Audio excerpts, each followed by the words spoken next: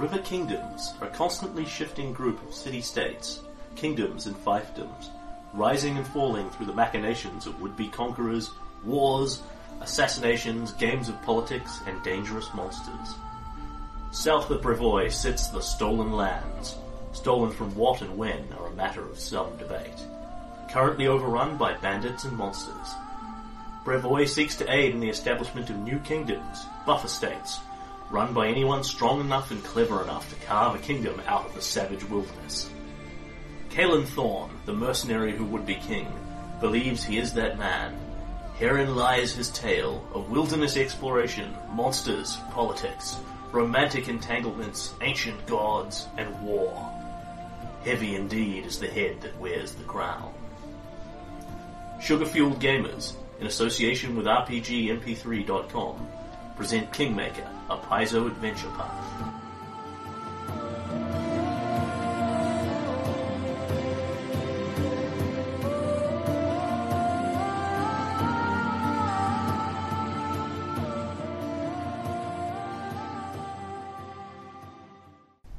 A word to our listeners. This game is often interrupted. Whenever this happens, you'll hear our editor's tone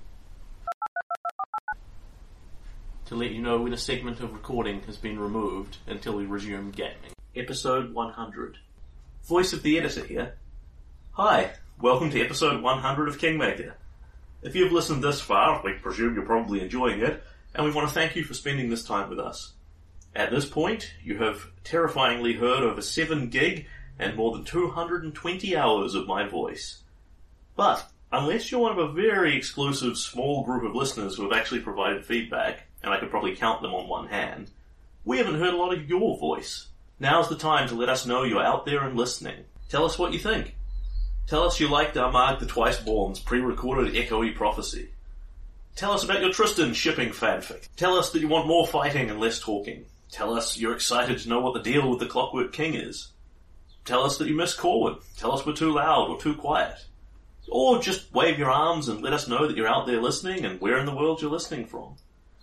Take 5 minutes and contact us on RPGMP3's Discord, or their forum boards, or private message me, or email me at sugarfueledgamers@gmail.com, and the feedback will help power us to provide another 200 hours of listening. If you are in a position to help financially support HAL and RPGMP3 to cover their server costs for all the noise we're making, please consider dropping what you can in a donation via their Patreon to help keep the lights on and keep us on the internet. I don't think Kingmaker will make another 100 episodes before we hit the grand finale, but we sure hope you enjoy every part to come of Books 5 and 6. If you're currently out of content, be sure to check out our other podcasts of Curse of the Crimson Throne, another Paizo adventure path, or The World's Most Wondrous Year, in which we face the evil Phileas Fogg racing around the world for pulp adventures, or any of our other Sugar-Fueled Gamers podcasts. Thanks for listening to 100 episodes thus far, and we hope you enjoy the rest. When last we left our hero. Yes. If you're good. Yes, I am. The first thing I'm going to be doing is commune questions, but let's catch up with where we were when we left off. So you'd been down and poked around Pytax, bits of Pytax, and done exploration again. Yes. And had been down the Mivon River, across the marsh and down the Mivon River, I believe. Yes, we sailed down the Mivon River.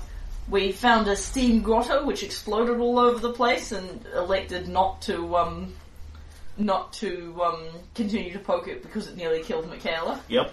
And then we had gone and explored some random grassland. Yep. And one of the things you had sailed through, which is in F4. Skull fence? Yes, there were a whole bunch of skulls on stakes, basically. Yes, I was somewhat troubled by that. And yeah, then you have sailed home, decided to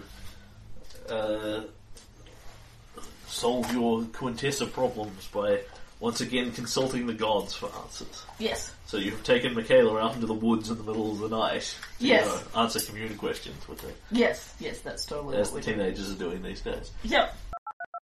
Okay, so you and Michaela are out in the woods alone in the dead of the night, And because you, of course, you're both half-orcs, I imagine you don't actually need or bother to have a light, particularly because you're doing things in an effort to be as secret as possible. Yes. So you're both sitting in the dark, in the woods, listening to the faint sort of "oh" noises wicking through the trees. And Michaela will take the scroll and begins casting Commune. So she puts the scroll in front of her, sits down cross-legged in front of it, and puts a hand up on where her veil is, and just strokes the side of it very gently. And she says, "We are here tonight, not to indulge mysteries, but to solve them. We are here for answers. And so I call, openly, without secrets or mystery. I call you here to answer our questions. Thrice will I call thee, Lady of the Seven Veils, to reveal all we seek. Savannah, Robin Goodfellow, Puck, I call you." And pulls her veil aside.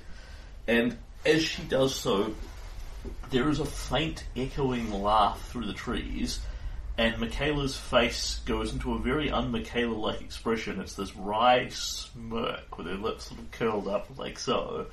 You hear, "I'm here." That's creepy. Is Quintessa Murray human? Yes. Okay. Is she a follower of Gyrona? No. This is what Michaela does. Yeah. Is she a follower of Callistra? No. Is she evil? No. Clarify that one. I presume that's as defined by the alignment. As yes. defined by the alignment. I'm Yes. not looking for a more complicated moral judgment. Yeah. Is she a member of a secret organisation? Yes. Is she pregnant? No. I'm double checking because of Ron's vision. Has she cast any mind affecting spells on Tristram? Pause. Yep. Yes. Has she cast a charm spell on Tristram? No. Okay. And is she a follower of yours? The answer you get back is, "Oh, come now." And that's it. Yeah. It would be openly contrary to the Goddess of Mystery's interest to answer that question one way or the other. Yeah. And Kaelin will grin at Michaela Puck. Yeah. Well, I feel more confused now than I did before, if it's any consolation to you. Then it's a good night's work. And Michaela suddenly snaps back too and hooks her veil back. Well, that perhaps wasn't as illuminating as we might have wanted. Well, I'm happy she's not a follower of Gyrona. I mean, I admit I was kind of hoping for the Sakubai route because it's a nice, straightforward problem. This is more complicated than that. A member of a secret organisation. Well, that doesn't narrow it. Which one? It doesn't narrow it down very much. I mean, I don't know all this. There's probably secret organisations I've never heard of. That's a really hard one to nail with yes and no questions. Yeah. I mean, there are things you could go through, like, that you know of, like the Order of the Silver Twilight and that. It's just, if you don't have the right one because you don't know it exists. Yeah, I mean, or when you it don't comes... have sufficient reason to believe that she's secretly a Packmaster of Catapesh or whatever. Yeah, I mean, I know, 5 secret organisations. I mean, she could be a Red Mantis assassin, a pack... She could be a member of... I know she's not a member of the Church of Gyrona. Yeah. She could be a member of the Order of the Silver Twilight. Tristan could have quietly inducted her. Yes. That would be a very likely outcome. And then that's a completely alarming-sounding false positive. Or she could be a member of some completely different organisation that could be anywhere from mind horribly menacing. Yep. So what are you going to do with this? I mean, you can turn around and do this again and ask another 9 questions. Yeah, I only bought the one commune scroll. Yes, but it's not like you can't do this again another night. Yes, that's true. Elastically large time periods to play with. Yeah. Whatever Quintessa is about, she's clearly not about to move on some ridiculously sudden plan that's going to happen tomorrow night that isn't happening tonight, kind of thing. Yeah.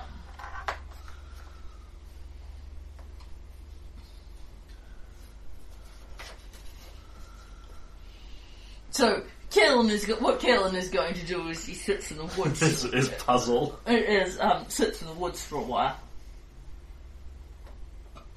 I'm a bit perplexed at that point. Yeah. Michaela's got now a sort of pen and pencil, a pen and parchment, ink pen and parchment, is writing down this long list of secret organisations that she's aware of that exist in the world, kind of thing. I'm less worried about the secret organisation thing. It's entirely possible he has inducted her into the Order of the Silver Twilight.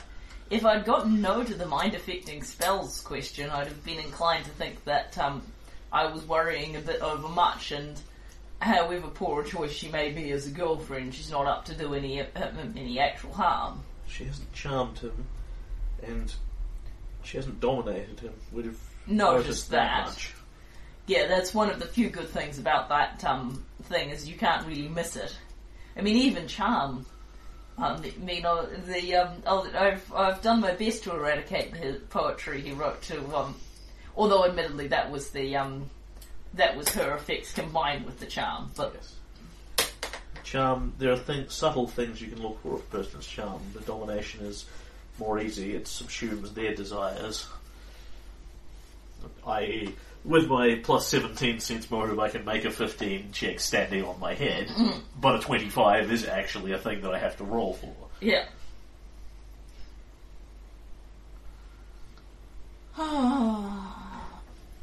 Of course, the person I'd customarily asked to research mind-affecting spells... It's Tristan with his legend lore? Yes. Oh, in terms of mind-affecting spells? Yeah.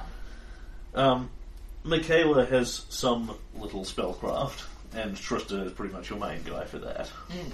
Well, the thing is, I can ask him to research them. Yes, you can.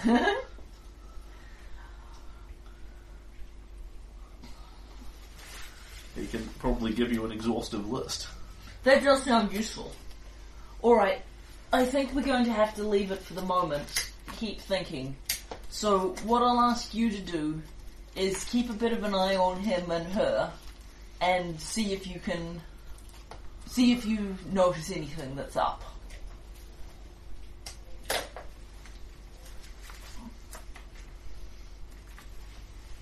And, we've still got a few months yet. We'll just keep thinking. And,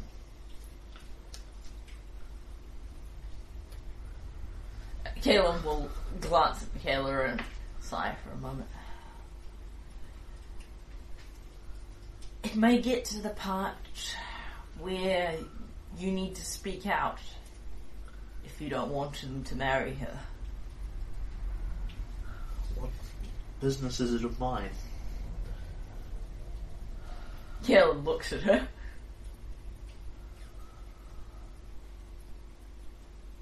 At the end of the day, it's his choice. Can't make a choice if you don't know what it is that you're choosing between. Just think about it. If he knew, the choice would be easy. It'd still be his choice. It's giving him the option to make one is the thing. Anyway, we'll keep our ears open and see if we can find out some more about what's happening. So, you could indeed actually go to Tristan and say, you know, I'm interested in mind-affecting spells. What does that entail? Yeah. And he could, I suspect, tell you with particularly his spellcraft is probably something incredible. Svetlana actually has multiple ranks in spellcraft as well. Excellent. So Tristan has 20, she has 12, Michaela has 5, to give you a relative... Cool. Then I will go and see Svetlana. Galen, what can I do for you? I'm looking to find out more about spells someone might cast to influence someone else. What kinds there are. Things that are a bit more subtle than, that dominate thing. There are...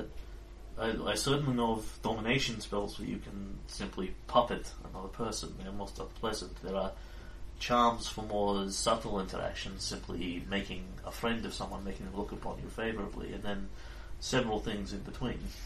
That's what I'm looking for. I know about those two, but I don't know so much about the in-between ones. Is there a specific pattern of behaviour that is worrying you?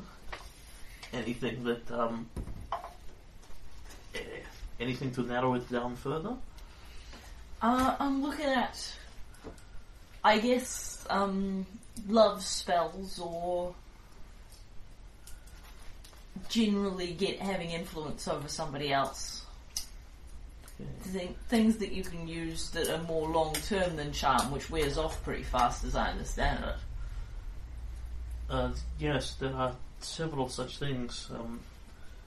It will depend on the way the mind was affected.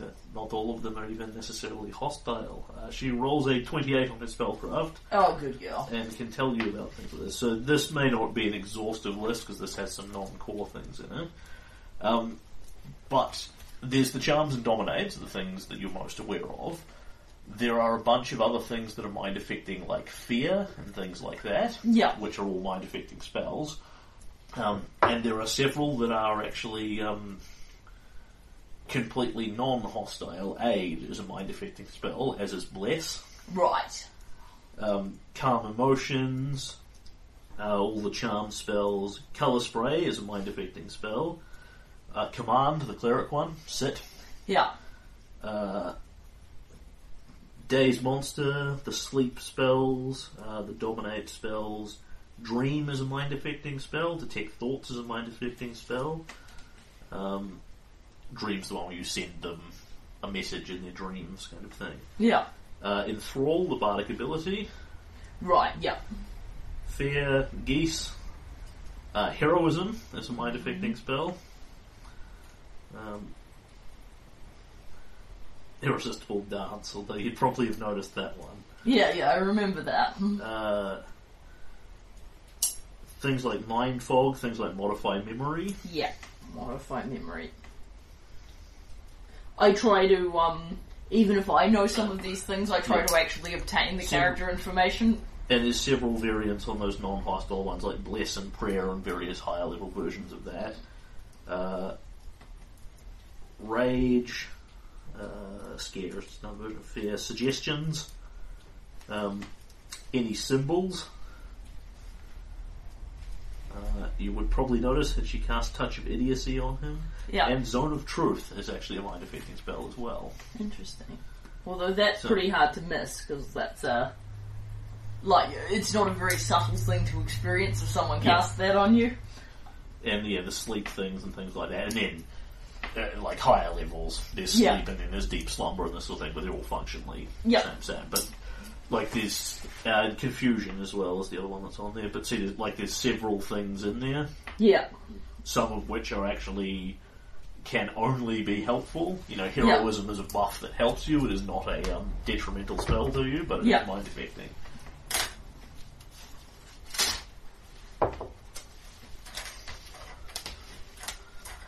Alright, I take some notes and... Yep.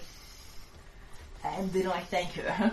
Yeah, and the reason she has this many ranks in spellcraft is because she sat down with Tristan and learned all this stuff coming into her own magic to get a better idea of how to channel her power. Cool. She says, whatever you need, I'm always here. And, on that note, I think, I will take Svetlana and spend a bit more time exploring Pitax. Sure. Where does thou wish to go?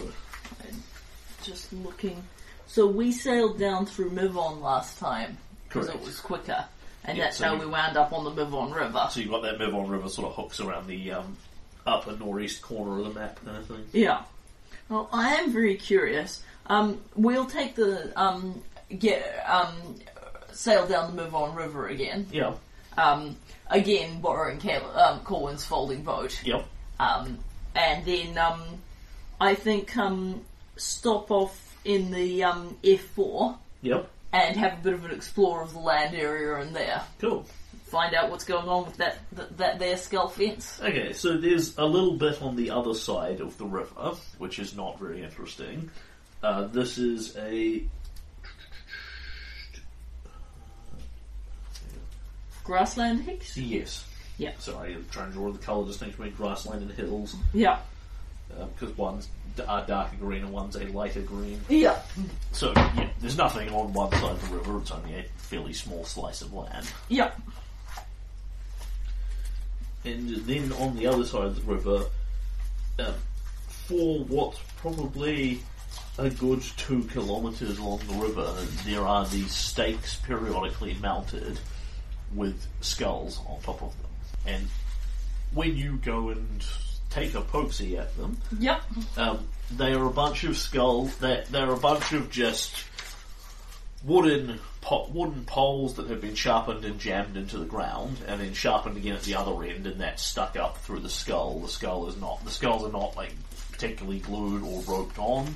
They're just sort of jammed forcibly down into the wood.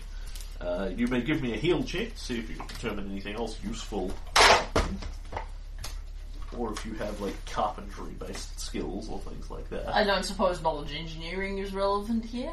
Yeah, that'd give you something. Cool, I'll take Heal that. would give you something completely different again. Yeah, I'll take knowledge engineering because Callan's heal is not all that in a bag of chips. And that was a ridiculously good knowledge engineering roll.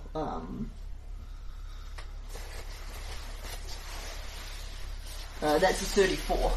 Okay, so you draw nothing in particular from the skulls. The stakes that they are on are just wooden poles, thick wooden poles that have been sharpened at both ends. They look like they have been made out of local wood, to the River Kingdoms as opposed to something else. What is interesting about them is that they are all fairly well made, and they are all really precisely made. And the more you look at them, the more precise you think it is. There are slightly different types of wood that have been used in different ones, but each one has been made to exactly the same length, exactly the same angle of point, and everything else, like they've been... Made by a golem. Yeah. I was going to say mass manufactured, but... Yeah, but my money is on made by a golem. Either something very mechanical or a craftsman of incredible precision. But craftsman of incredible precision doesn't lend itself so much to stakes on poles. Skulls on poles, rather. And, you don't have to work very hard to interpret the message is stay away. Yeah.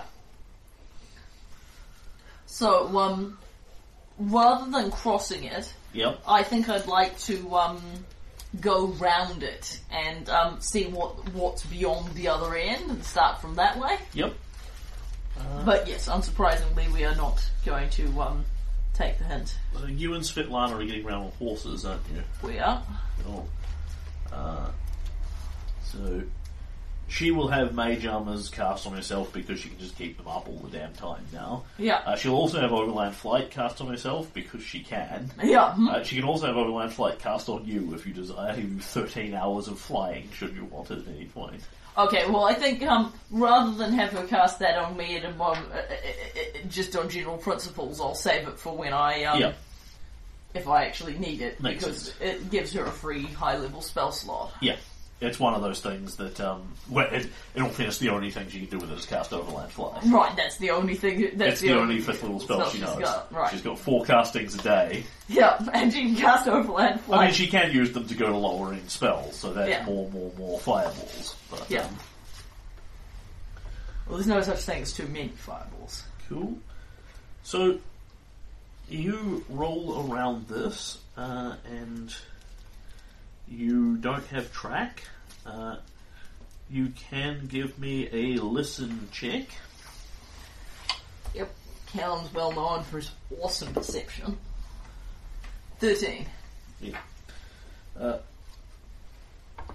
You and Svetlana do not hear a lot of interesting noises or anything of that sort around here.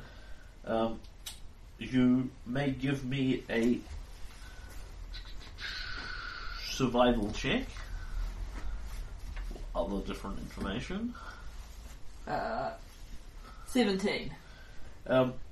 The place, the area sort of around here seems a little more denuded than you might expect of animals. Just your generic sort of animal life, like the deers and boars and that sort of thing that are around. Yeah. Like something is, killing them. Yeah. I have to say, I'm having a troll feeling. And when you walk around this, or ride around this area rather, you can see there is a reasonably high point. Calling it a mountain would be a bit of an exaggeration, but it is either a very small mountain or a very high hill, one of the two. And it is around that, about 3.5 odd kilometres out from it, is this fence of these stakes with skulls on it. Goes all the way around. It's completely useless as a fence to keep you out because there's no ropes between them and they're just put up intermittently. But the message is clear from every direction. Yep, don't go to this hill. But there's nothing actively preventing you from doing so.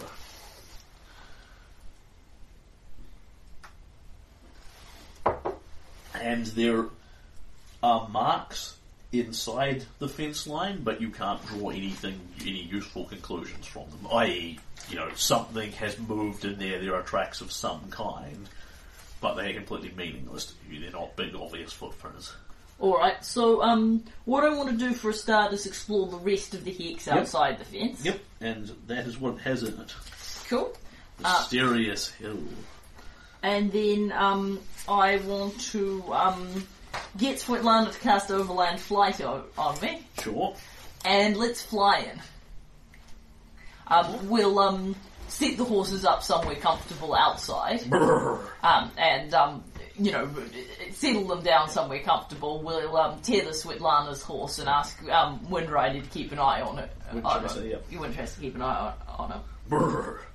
I can read the message in that fence line. I'm good here. Alright, so Overland Flight provides you with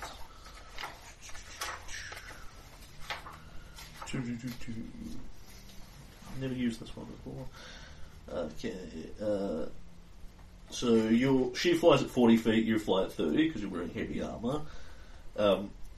Average manoeuvrability means that you can't stop and hover, basically. You have to continually take move actions to keep going whether you want to or not, or you crash. But you can pretty much fly certainly as high as you would want to surveil this sort of thing. Yeah, so the theory is... In theory, you can fly up into the atmosphere, but you probably shouldn't do that. No, I'm good with not doing that. But the theory being, because we're, Svetlana doesn't really wear armour, but I'm big and clanky and noisy, and I don't have someone stealthy or disguisey with me. Yep. But I can... there is an alternative to just chomping up the hill really loudly, is that we can sort of swoop delicately over the hill. Yep. And see what's in there before we make the decision about whether we actually want to come down. It's alright. Now, you may want to take my hand at first. This is going to feel a little weird. And casts this, and takes your hand, and you sort of slowly step up into the air and take off, and the ground goes away from underneath you. And you feel nothing supporting you at all, except Svetlana, who's just very lightly holding your hand. And then at some point she lets go, and it's... awesome! Yeah. Unnerving initially, but then awesome. Okay. And so you fly over. And now, from your aerial point of view, you may give me a spot check. Yep. Kalen. The thing is that flying is quite a novelty to Kalen, and you may be concentrating a bit more on that. Don't worry, Svetlana's got 4. She's got it under control. Well, Kalen got a 3, so that's a total of 5. Okay. Alright, so there may be a small flaw in our otherwise... On the other hand, even with crappy rolls, we ought to be able to see the really obvious things. Yeah, so around the hill below you, because you're sort of looking at it from like a plane flight style point of view, there are things moving around on the ground. Lots of them, maybe an even dozen or so. So, a reasonable amount. And from up here, you have absolutely no idea what they are. They don't look like anything that you are familiar with, and you've got your point of view is so little that you just kind of see these shapes. What they are doing, however, is circling or perhaps patrolling this area. They are just sort of rolling around in what appears to be largely random directions. And that's what you can see without actually flying down to have a closer look at one, at which point it would be very apparent that they could see you as well. Yeah. I think I would like to jump. There is no sign of reaction to you. Yeah. Nothing flies up at you or looks around at you or anything like that. Alright. What I would like to do is aim for relatively close to the fence. Yep. Flying back down so we're relatively close to the fence while still up high. Yep. And then endeavour to fly down and get a better look at one and risk being seen. Yep. With the theory being that we won't be very far away from the fence. Yeah. As opposed to landing right on the top of the mountain in the middle of all of them. So, you fly down, and you can get a reasonable look at one. As it rolls, it definitely rolls past. It looks like a ball, a giant metal ball made up of tiny little ball bearings. I mean, the technology is there for ball bearings, so you're familiar with what these things are. But as it's rolling around, the ball bearings are continually flicking out as sharp metal spikes go pink, pink, pink, pink out from it like soccer cleats. It's like looking at a lawnmower made up of a million tiny balls, and it goes as it just grinds along over the soil.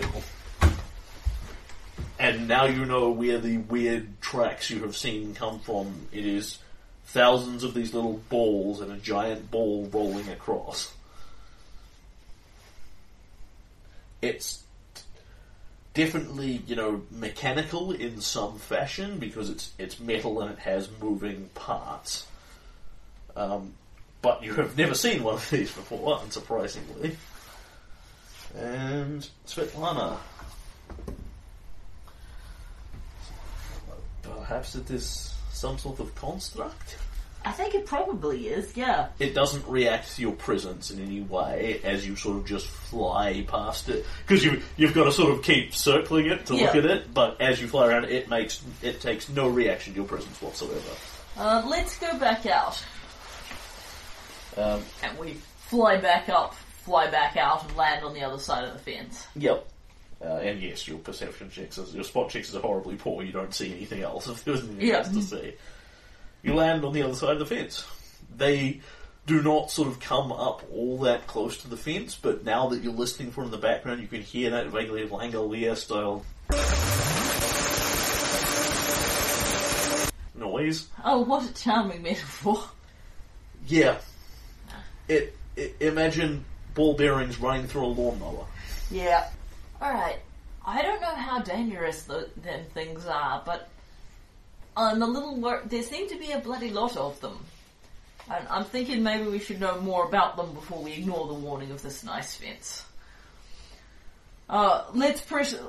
We've had a poke around here. No, we didn't know what was down here, and now we do. It's a hill with weird constructs on it, and the skull fence goes all the way around. There's somewhere in the neighbourhood of a dozen of them. Let's press on somewhat. Yeah. So what we want to do now is get back in our boat Yep. and sail on up to the F3, which we didn't explore.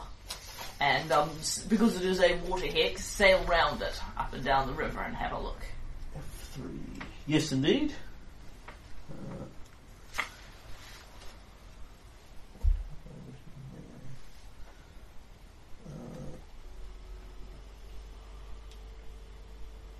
I believe you've gone there. That one is watery. Yes. Yep. So yeah, we're exploring it by boat. Yep. And what you find is a reasonably nice, pleasant river. Fish, not too fast flowing. Cool. There are signs that it is fished. Indeed, you may well actually see one or two fishermen. They take no alarm at a boat going by. It's a pretty everyday occurrence for them.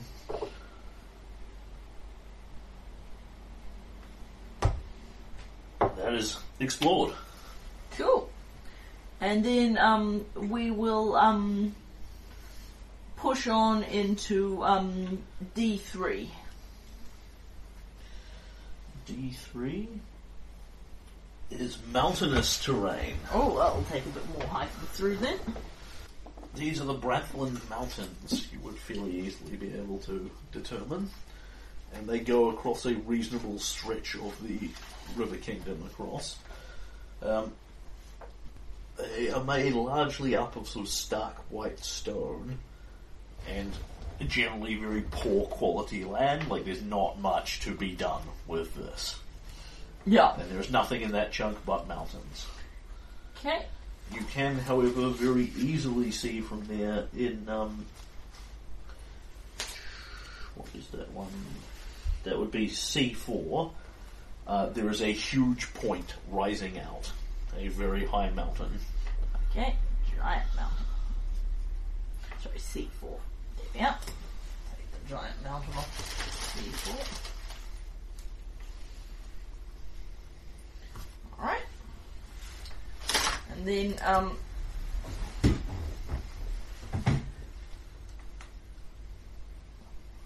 we will, head down into, E4. Sort of winding back round. E4 is grassland. Oh, that'll be a bit quicker then. And, yep, just grassland. Cool. Plain, ordinary, simple grassland. And heading on into F5. F5 is grassland giving way to hills. So, Grassland in this one, but Cool. turning into hills at the edges. yep. Is there anything in the grassland? There is not anything in the grassland. Okay.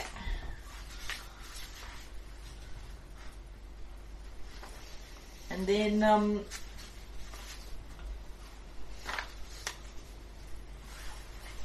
we've still got a bit of time.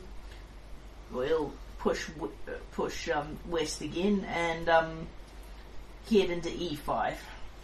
Grassland giving way to hills again. Also nothing. Yep. And The thing that will strike you is how relatively tidy and orderly these lands are. None of this is not being used for anything much in particular, but it is. It's not full of wild monsters, horrible crags, skeletons, anything like that. Irovetti clearly has scouts out on patrol and wardens and that sort of thing to scrub the land periodically of dangerous monsters and that. yeah, you mentioned that on the last Yeah. trip that we're not going to be getting lots of random encounters Yeah. or finding huge amounts of giant monsters that he doesn't know are here. Yeah. Giant monsters that he knows are here is being a different matter, of course. Alright, and then we'll head across into G5. G5 is hills. Cool. And likewise empty. Likewise empty. Okay. And last one, we'll push into G6. G6 is also hills and empty. If you pass me a pencil, I'll write some things. Alright, and we will move back up through G5 into G4. Yep. And boat back up the Mivon River. Cool. You do so. Having explored a decent chunk of the northeast of the of Pitaxia. Yep. Pitax. Alright, and This is all pretty much self-directed you driving at this point. Yep. And that is the month of Abadias. Yep. And head into Calistral and potentially have a kingdom turn. Yep. And what you get in terms of what's happening with the war with Pitax is, no giant armies can come up and run you over while you're away, sort of thing. You get words from your scouts that effectively Iravetti scouts are sort of moving in your territory. There's been little skirmishes, by which I mean sort of 2 men on two golems kind of thing. Basically, he's keeping an eye on what you're doing and what's happening up here, but there has not yet been another battle or assault or invasion. Yeah, which probably means he's endeavouring to build up what he considers to be an overwhelming force before he tries again. Mm-hmm. Cool. And also, it was winter and not that bad marching weather. I don't know if it still is as we head into Calistral. It is winter through Calistral as well, and Yeah. Forast is the spring. Okay. Shall we start then with the kingdom turn? And then just have a big one in Faras? Yeah, because what we've sort of said we'll do is basically kingdom turn, event, then army stuff, if there is any army battles and movement and things. Yep, sounds good. When you're good, you may begin your kingdom turn of Farast and roll stability. Cool. And I fail stability by less than 5, so I take gain a point of unrest. Okay, what do I owe you for magic items? I've got 1 slot free of the medium items. Brace yourself for a scroll of fireball. Ooh. I guess first people can just kind of cast fireball? Yeah. Yeah. They can. Yeah, So okay. very little to appeal to Svetlana. The day she uses her 15 spell slots on fireballs, A it's 16 unlikely fireball that is 16 going to fireball be isn't really going to solve the problem. Yeah. Is Michaela interested in it? Not really. Yeah. However, I will leave it on the list for a moment and I'll clear my cloak of Arachnia. You may use your Royal Enforcer to address your unrest if you choose. I'm good. Change leadership, claim of mana hexes, build. Terrain, big pile of stuff. Cool. Yep. Callan does a couple of big things. Yep. He increases the size of Fort Drelev, adding another city hex sheet to it, Cool. because it was completely full. And he builds a Cathedral to Glorum in Fort Drelev. Cool. So you are building this majestic edifice to the god of war. Yes. Seems appropriate given, we're embarking on a big war. Mm-hmm. Alrighty. So, that gives you 3 minor item slots, which is another economy. Cool.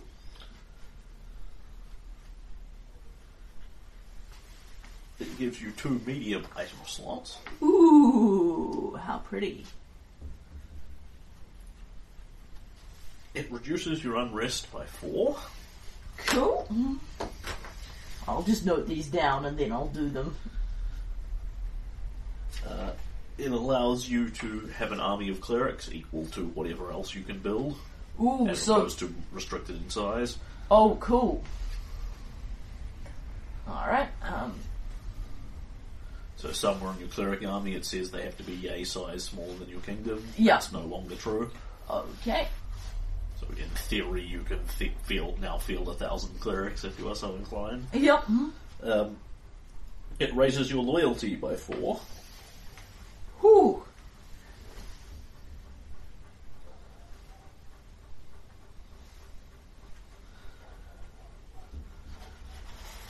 Cool. And it halves what you are paying for your promotional edicts.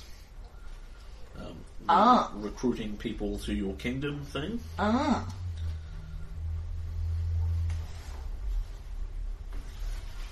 Which you probably haven't looked at in forever. I think it's just sitting at standard or what have you. It's I think it's a bit higher than that. It's aggressive at present, so I'm paying 4 consumption. Which drops to 2. Cool. And what this looks like in practice is now that you have built this towering edifice to Gorham's glory, you are going to get a lot more Gorhamites coming to your city, whether you want them or not. Yeah. With its own, requisite problems associated with that. Yeah. But that's effectively where that penalty is going. It is now easier to bring in those kinds of people. Yep. Awesome. And that's it. Okay. Alright, I will spend a little bit of time making that, so... If I can find any named lizard folk that want to command my lizard folk army. Well, there's Vesca. Does she want to command an army? I thought she Not retired. Really. Yeah. My understanding was she wanted to spend her declining years with her lizardman harem, with her lizard folk harem. Pretty much. Yeah. I mean, I'd be happy to have her command an army of lizard folk. I just don't think that's what she wants to do with it. That said, though, given they are mostly a defensive army, it may well be that she'd be invested enough to do that. Yeah, given that she is going to have to fight one way or the other if people come to invade the Hoyak Mounds. Yeah, and the Koyakvar are pretty much, they're not a big army, they're there to defend Merkvale. Yeah, if you want to assign a biscuit to it. I have been a great leader of my tribe for many years. I have led them through battles and wars before. I do not wish to see my home undefended or in the hands of anyone less skilled or competent. Alright. Biscuit. Alright, and she gives them a mighty morale of +1. Yay! That is a very nice, friendly, good bonus. Alright.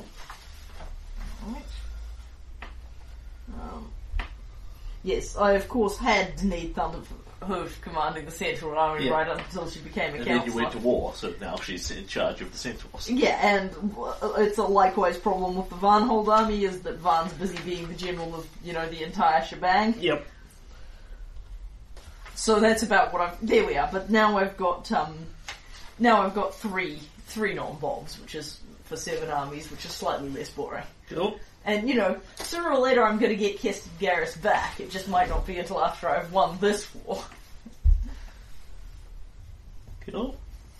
Alright. At which point we'll have a chat with him about stopping getting captured. Although it is better It's than hardly it's not something I'm trying to do. I won't. Okay. Yeah, I think it's the charging boldly into the fray when the army's losing that's the problem. So... And then, economy check? Yep, you can change your edicts if you so choose. You don't generally express any interest in it, but given a thing has come up. I would be very happy to, but I assumed that, because it's a turn order thing, that I would have to take the unrest penalty on a following turn to do it?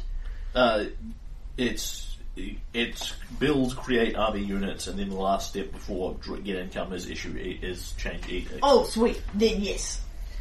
Which means I'll pick up a point of unrest because I'm changing things, and that's after my building, so I don't get to clear it with my mad Greyleaf powers. But I'd be mad cathedral powers. But I'd be picking it up whenever I change my edicts.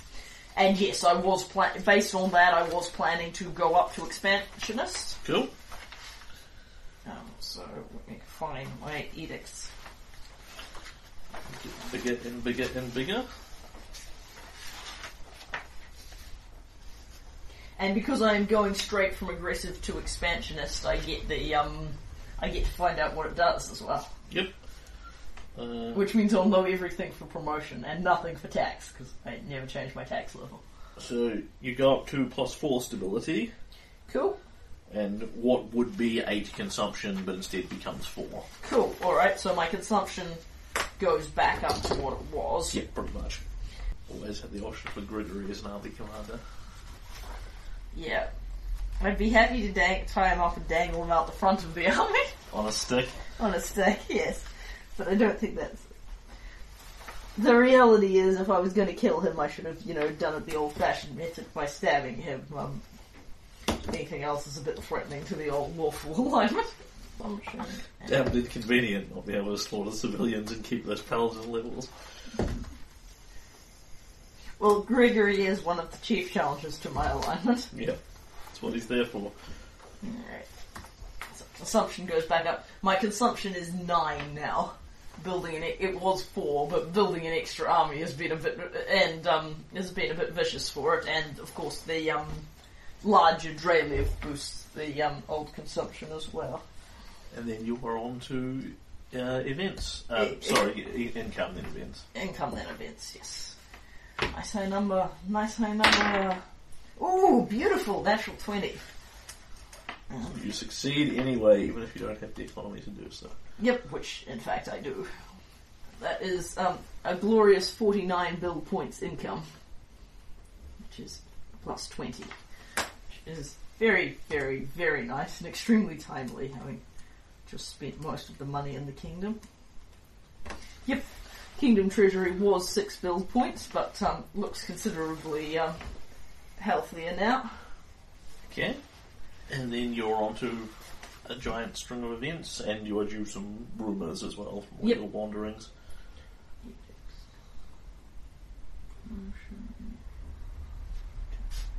Expansionist. Okay, and a giant pile of events. So, let's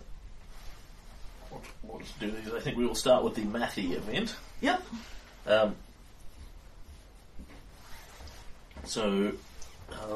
That will be Lord Tyrion Nemesti as your counsellor comes to see you.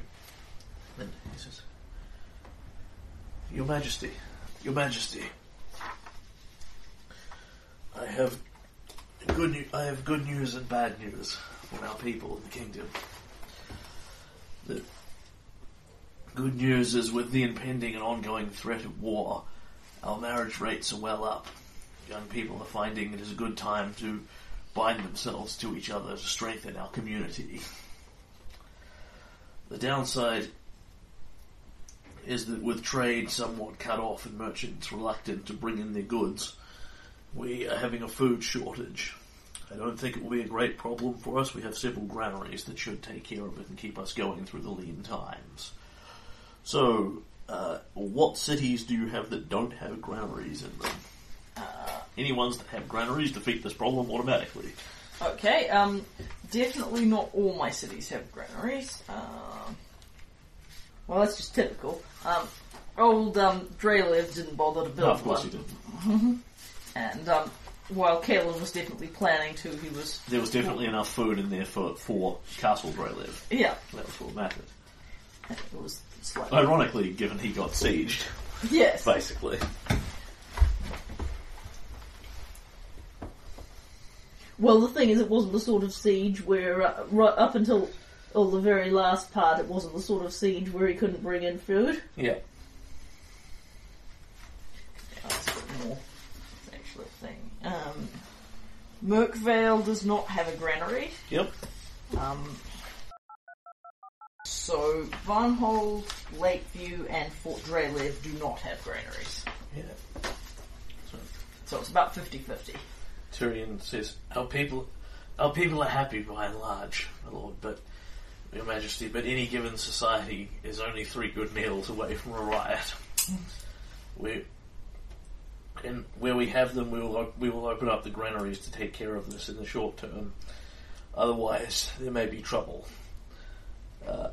And you need to make me 3 loyalty checks. Okay. To see whether your citizens start demanding extra service. Okay. I make the first one, I make the second one, and I make the third one. There you go. says, I'll keep an eye on the situation, and comes back to report to you over the next several days that people are grumbling, their tummies are hungry, but there have been no riots, my lord. Aristotle would be proud of our people and the community we've forged here. So you do not lose multiple d6s of bill points to your food shortage. Well, that's I'm happy to hear that. Okay, is this something I need to pursue? No. Okay. It is a one and done thing. Okay. Basically, some of the merchants have stopped coming in the basically the ones that are coming through Pitax. Yeah. In the intervening time, they're going to have to make other arrangements, and that takes time to sort out. There's a temporary food shortage. Yeah. Long term, it's not a problem. Cool. Okay. Next one, you can have a rumour about what is happening in Pitax, Desire One. Oh, yes, sounds good. You hear a rumour about some of Iravetti's armies, specifically that the Clockwork King has hired in an army of mastodon-riding hill giants, known as Tusker's Riders. That's awesome. They are functionally mercenaries that he has hired. Yeah. But as they are hill giants as opposed to people, they don't deal in the same way like the Mercenaries Guild deals fairly honourable. You don't you don't backstab your employer. Yeah. Hill giants don't have that sort of code. It's entirely possible that with sufficient financial inducement you could convince them to change sides. Awesome. If I, for chance, found out where they were based. Yeah. Yeah. So the rumour says, anyway. Yes. Well, it's also, while they are still working for him, he may well deploy them against me. Yes. It's very possible you'll see them earlier. Yes. Anyway. Okay, good to know. Cool. So I got a rumour. So the next one is you are at Affairs of State, specifically planning your army movements and army that sort of thing. You've got Varn in with you, and the big pile of terrain and miniatures and pushing things around with your poles and that sort of thing. Once we get the new bowmen organised, we'll need to decide whether we want to use them as a primarily offensive or defensive unit. That'd be useful if... And then both of you blink for a moment, as there is someone in the room with you who wasn't there half a second ago, and with no disturbance at all, somebody is there, and it is a man on a horse, just sort of appearing in the middle of your tactics room.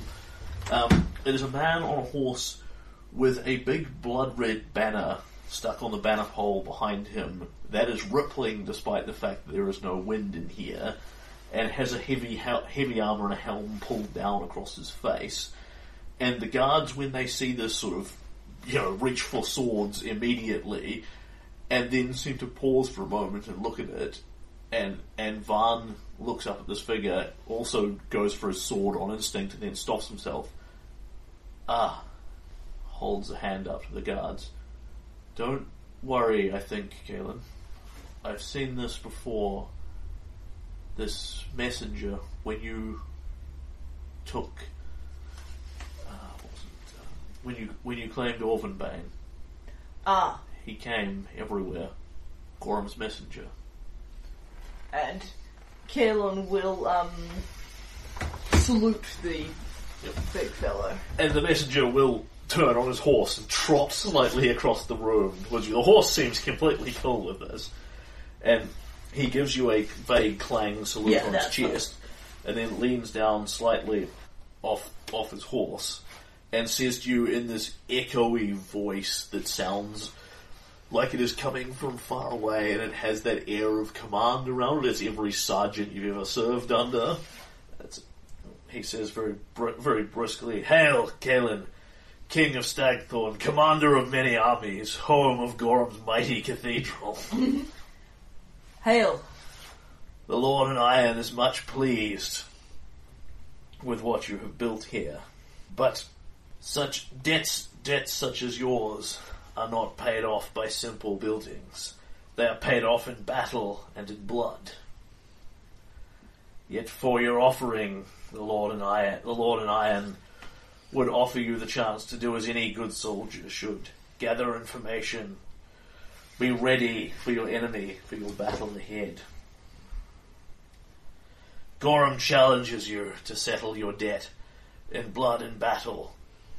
Take a companion of your choice and face what is known as the War Sworn. Do this, and all blood between us is forgotten. And he will tell you a location. This sounds awesome.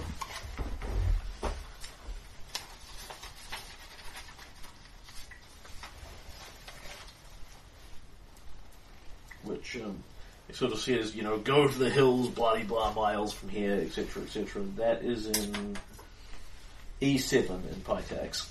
Okay. I think I still have my map. Take it up.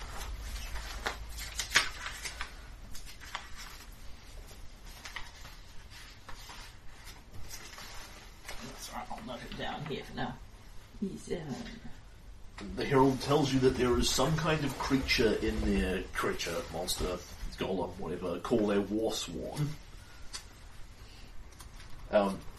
And more or less, at your convenience, when you go through that area, you will be challenged by it. Awesome.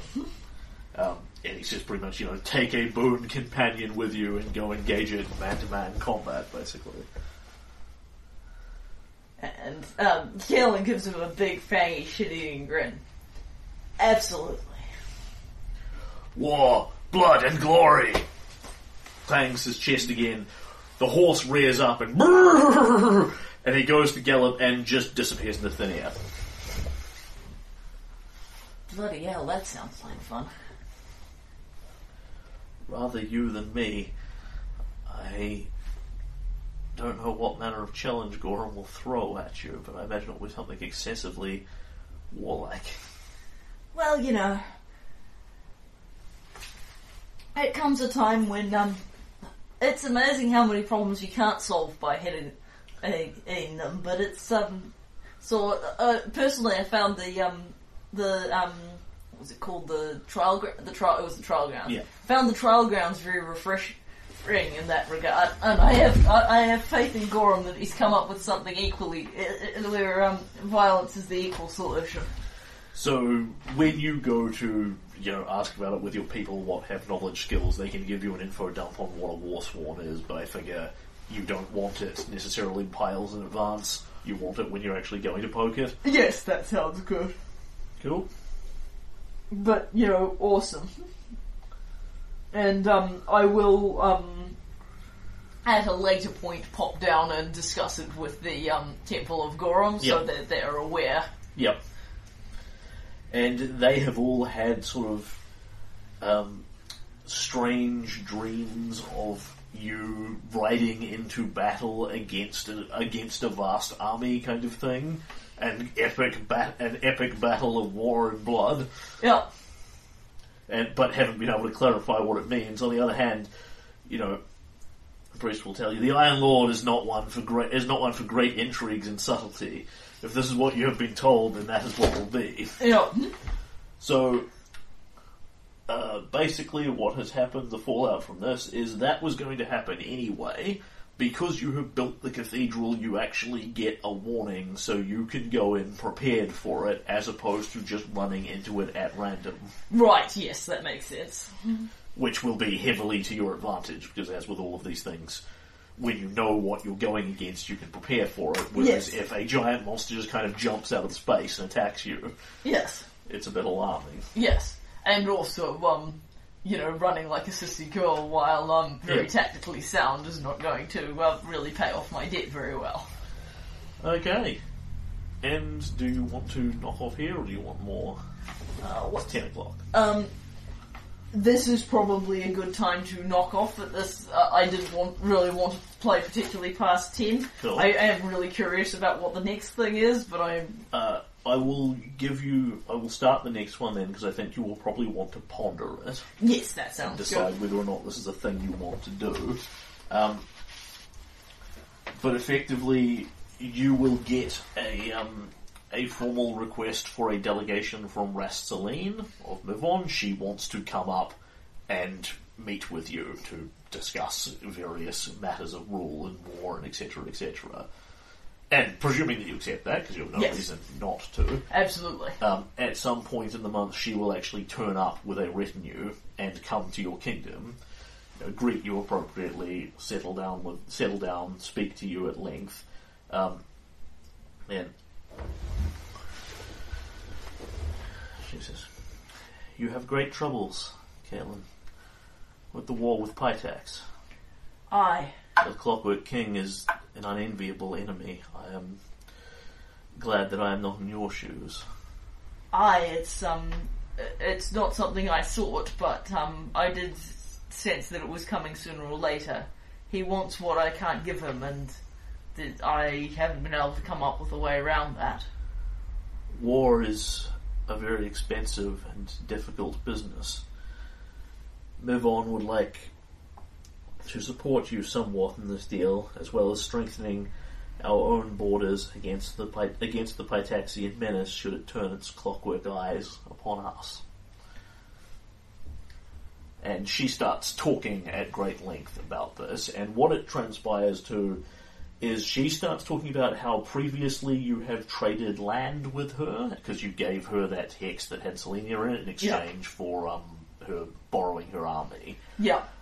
At no point in here is she prepared to actively commit armies to you. She actively does not want to go to war with Pitax. Yes. What she wants to do is buy land and pay you in build points, by which will come in the form of weapons and gold and that sort of thing. And what she is prepared to offer you is 200 build points. Okay. And what she wants for it is all of the last row of hexes in Varnhold. Ooh. And I will squiggle you a quick map here so you understand the geography of what you are looking at. So, here's Pitax. Here's Mivon. Here's you, basically. Now you've got Drelev, the Greenbelt, and Varnhold over here. Yeah. Here's what was Brevoy up above you, and what she is looking for. I see, as a Is joint, this. it's so that she's got a link She between will herself. now have if you give her this, then the Kingdom of Mivon will now encompass a direct border to Brevoy, Yep. as opposed to you sitting between them. Yep. And of course, she does not spell this out to you, but it's not the sort of thing you're going to commit to on the spot. Yeah. And it is reasonably obvious as soon as people look at it, she is looking to expand her kingdom to link with Brevoy, fundamentally. Yeah. Not necessarily to join up with them, but to have a mutual border. Because they've And- already got that defensive pact, and Yes. now they'd have the capacity to actually... Yes, the problem with it is they need to move armies through your territory to actually go from point A to point B. Yeah, Which has a lot of inherent problems with it, particularly if they go to war with you. Well, I mean, They have a huge logistical problem. absent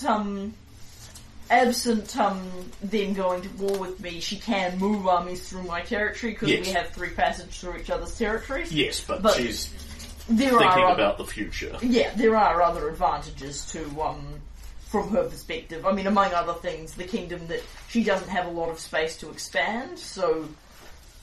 Whereas... Yeah, so that is the offer she is prepared to extend to you, and basically that terrain is largely not particularly exciting. It's plains and bits of mountains and things like that. There are some no-man lands in it, Yeah, that would which have... could be problematic. Yeah, that would have to be a conversation. Um, Let's see. So, it includes 4 hexes of mine that have been claimed. yes. They're just hunting preserves. So that would, require a little bit of moving around, but I do have a lot of free land there. But yeah, quite a substantial portion of it is Noman. 3 hexes of that are Noman lands. Yeah, she will actually offer you... she will increase her value by the cost of the hunting preserves, effectively, if it's already developed land. Cool.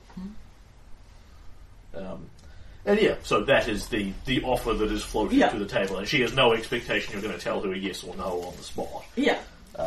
Because the other thing is, there are a lot of other grasslands around that area. Yeah. Like, the Noman centaurs are nomadic. They could potentially, they kind of stuck to their traditional lands because, other areas tended to be infested with humans and stuff. Yeah, well, their most traditional lands are actually where Vorticai's tomb is. Yeah.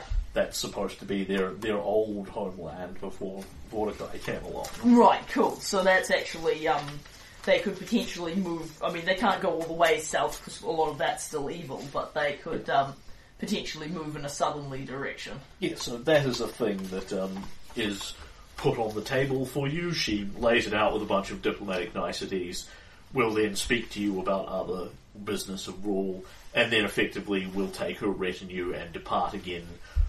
She would hang around to be entertained for a week or so while you thought about this if you weren't in a state of war. Yeah. As you are, she will actively leave so she's not getting dragged into the middle of it. Yeah. And you can ponder it at length with your advisors. Yeah. And yeah, that's pretty much that one, unless you want a horrendous dumb to go out on, but that will probably do us. I think that's dramatic enough for the without ending on a... Do you give up a strip of your land in exchange for those desperately needed build points to fund your vast armies? Dun dun dun!